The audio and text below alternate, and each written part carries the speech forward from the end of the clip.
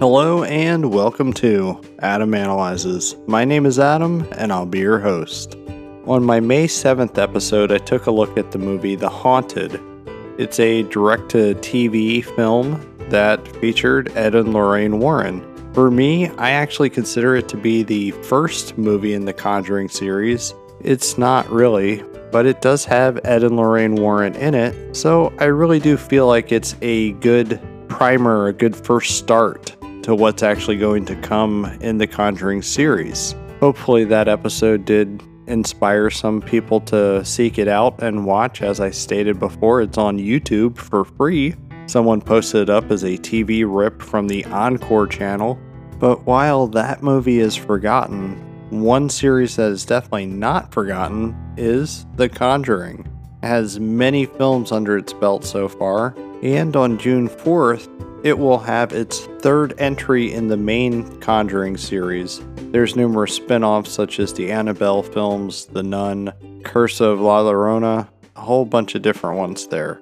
Since the third film in the main Conjuring series is coming out, I thought it would be appropriate to go ahead and talk about the first two Conjuring films. So for the next 2 weeks, we will be talking about The Conjuring, Conjuring 2, the following week Conjuring 3. Which means The Conjuring 3 is going to hit a week late. But that's okay. I'm going to give my rundown on those, and hey, let's get into it. This is the 2013 James Wan directed The Conjuring. The Conjuring starts us off with the Annabelle story, which is a pretty good intro in itself. I think it kind of sets the tone for the film, and even the second Conjuring film, where it almost feels like a whole bunch of little movies and stories. Yes, there's a main story, however, it's nice that we're getting other ones that were part of Ed and Lorraine Warren's history. Ed and Lorraine Warren were actual paranormal investigators. I don't know if I actually believe that they actually went through all this. I do think there is some merit, though, that there was maybe something that happened in these cases. It is nice that we're given a little bit of backstory here, because if you had no idea who Ed and Lorraine Warren were, this movie definitely gives you a solid idea of who they were.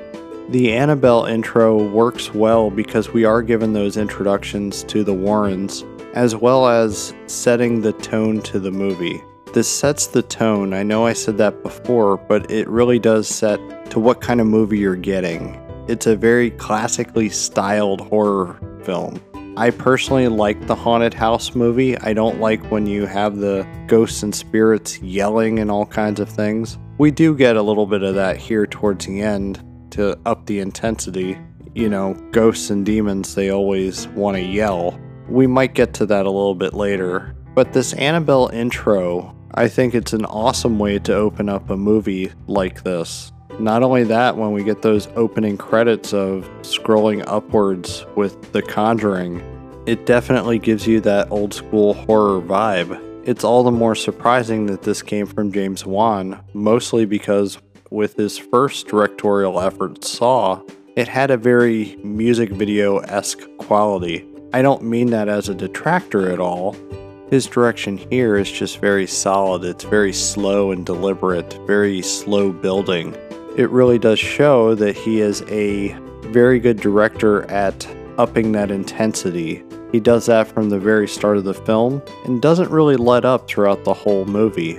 I think this appreciation for making slower paced horror films came through even in some of his earlier works, such as the Insidious films or even Dead Silence. Yes, I know he didn't direct Insidious 3, but he did do the other two, and those are also films with a focus on the intensity rather than the blood and gore. All the more surprising that the first Saw film relied on more disturbing content. Well, I didn't intend to get into the direction of James Wan here, but we did that a little earlier than expected. That's okay. I think we should talk about the plot. This is a case of Ed and Lorraine Warren that was not released before. This is a never-before-seen case, and it's about the Perron family. They move into their Rhode Island farmhouse The house needs a lot of work. If you were to guess if this house would be haunted, you would be right, because it definitely looks like something that would be a haunted house. This house, from what the movie tells us, does have some multiple spirits in it. The worst of them is a demon by the name of Bathsheba, who sacrificed her week-old child to the devil in 1863. She also later hung herself on the property where the Perrons are now living. You also get some demonic possession, with Bathsheba wanting to possess the mother, Carolyn Perron. As it turns out, Bathsheba also wants her to kill her children. Before all this demonic possession and stuff comes about, we know that the spirits, demons, all that good stuff, they like to harass us first. So there's numerous little weird things that happen. It slowly ramps up, and this is where the movie is very similar to the TV film The Haunted, where there's multiple spirits in the house. I'm assuming if there's going to be spirits, maybe some choose to leave us alone. They don't really want to make themselves apparent. Then there's also the demons. They want to go and harass us and get us to that breaking point to where we're most vulnerable. Again, I don't know if I truly believe any of that, but it does make for an entertaining horror film. There's lots of other weird things that happen in the movie, such as the significance of the 307, which was the time where Bathsheba killed herself. Everybody has weird occurrences around that time. I think one of the most effective sequences in the movie is the use of hide and seek, as well as the clap game. That part there is actually very effective and very creepy.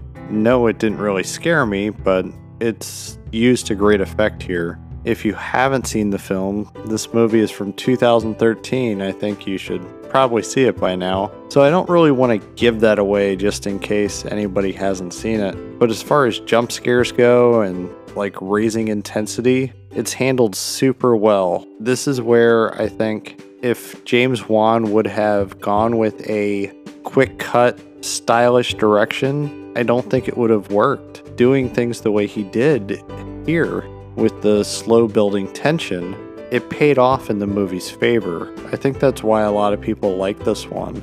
It's a great theater experience. When I saw it back in the day, it was one of those that really used the full spectrum of the sound system, and it really amplified the experience.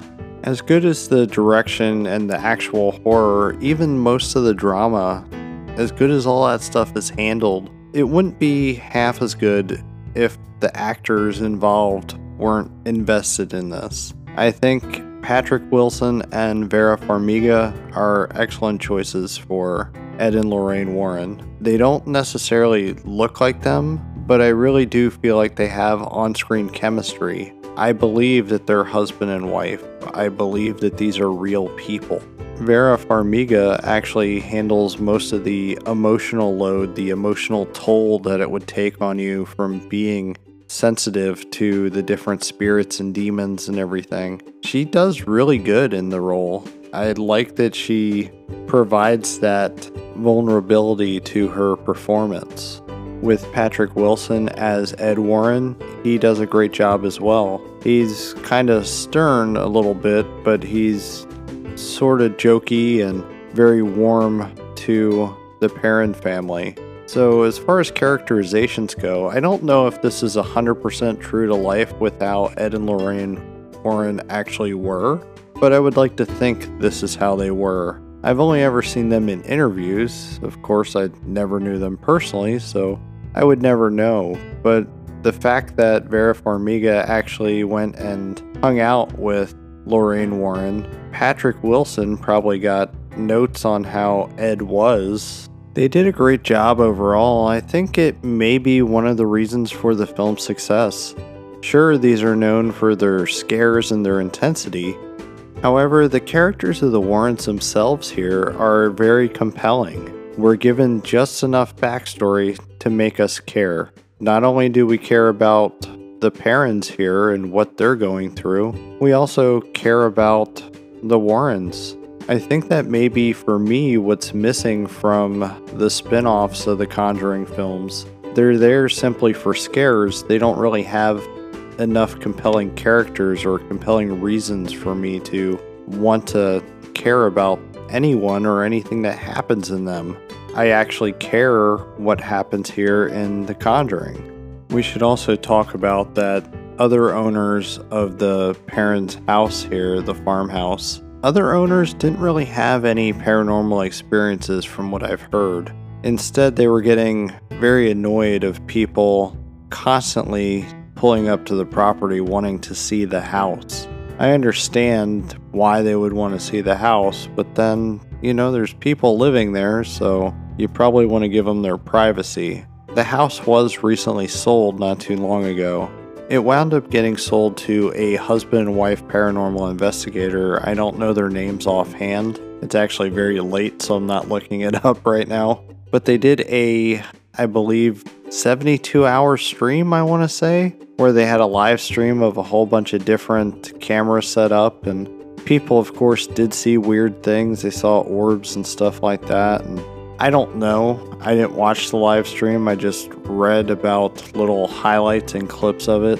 The paranormal investigators are saying that yes, the house is still very active. Who knows? Of course, they bought this house specifically because they wanted to bank off of it.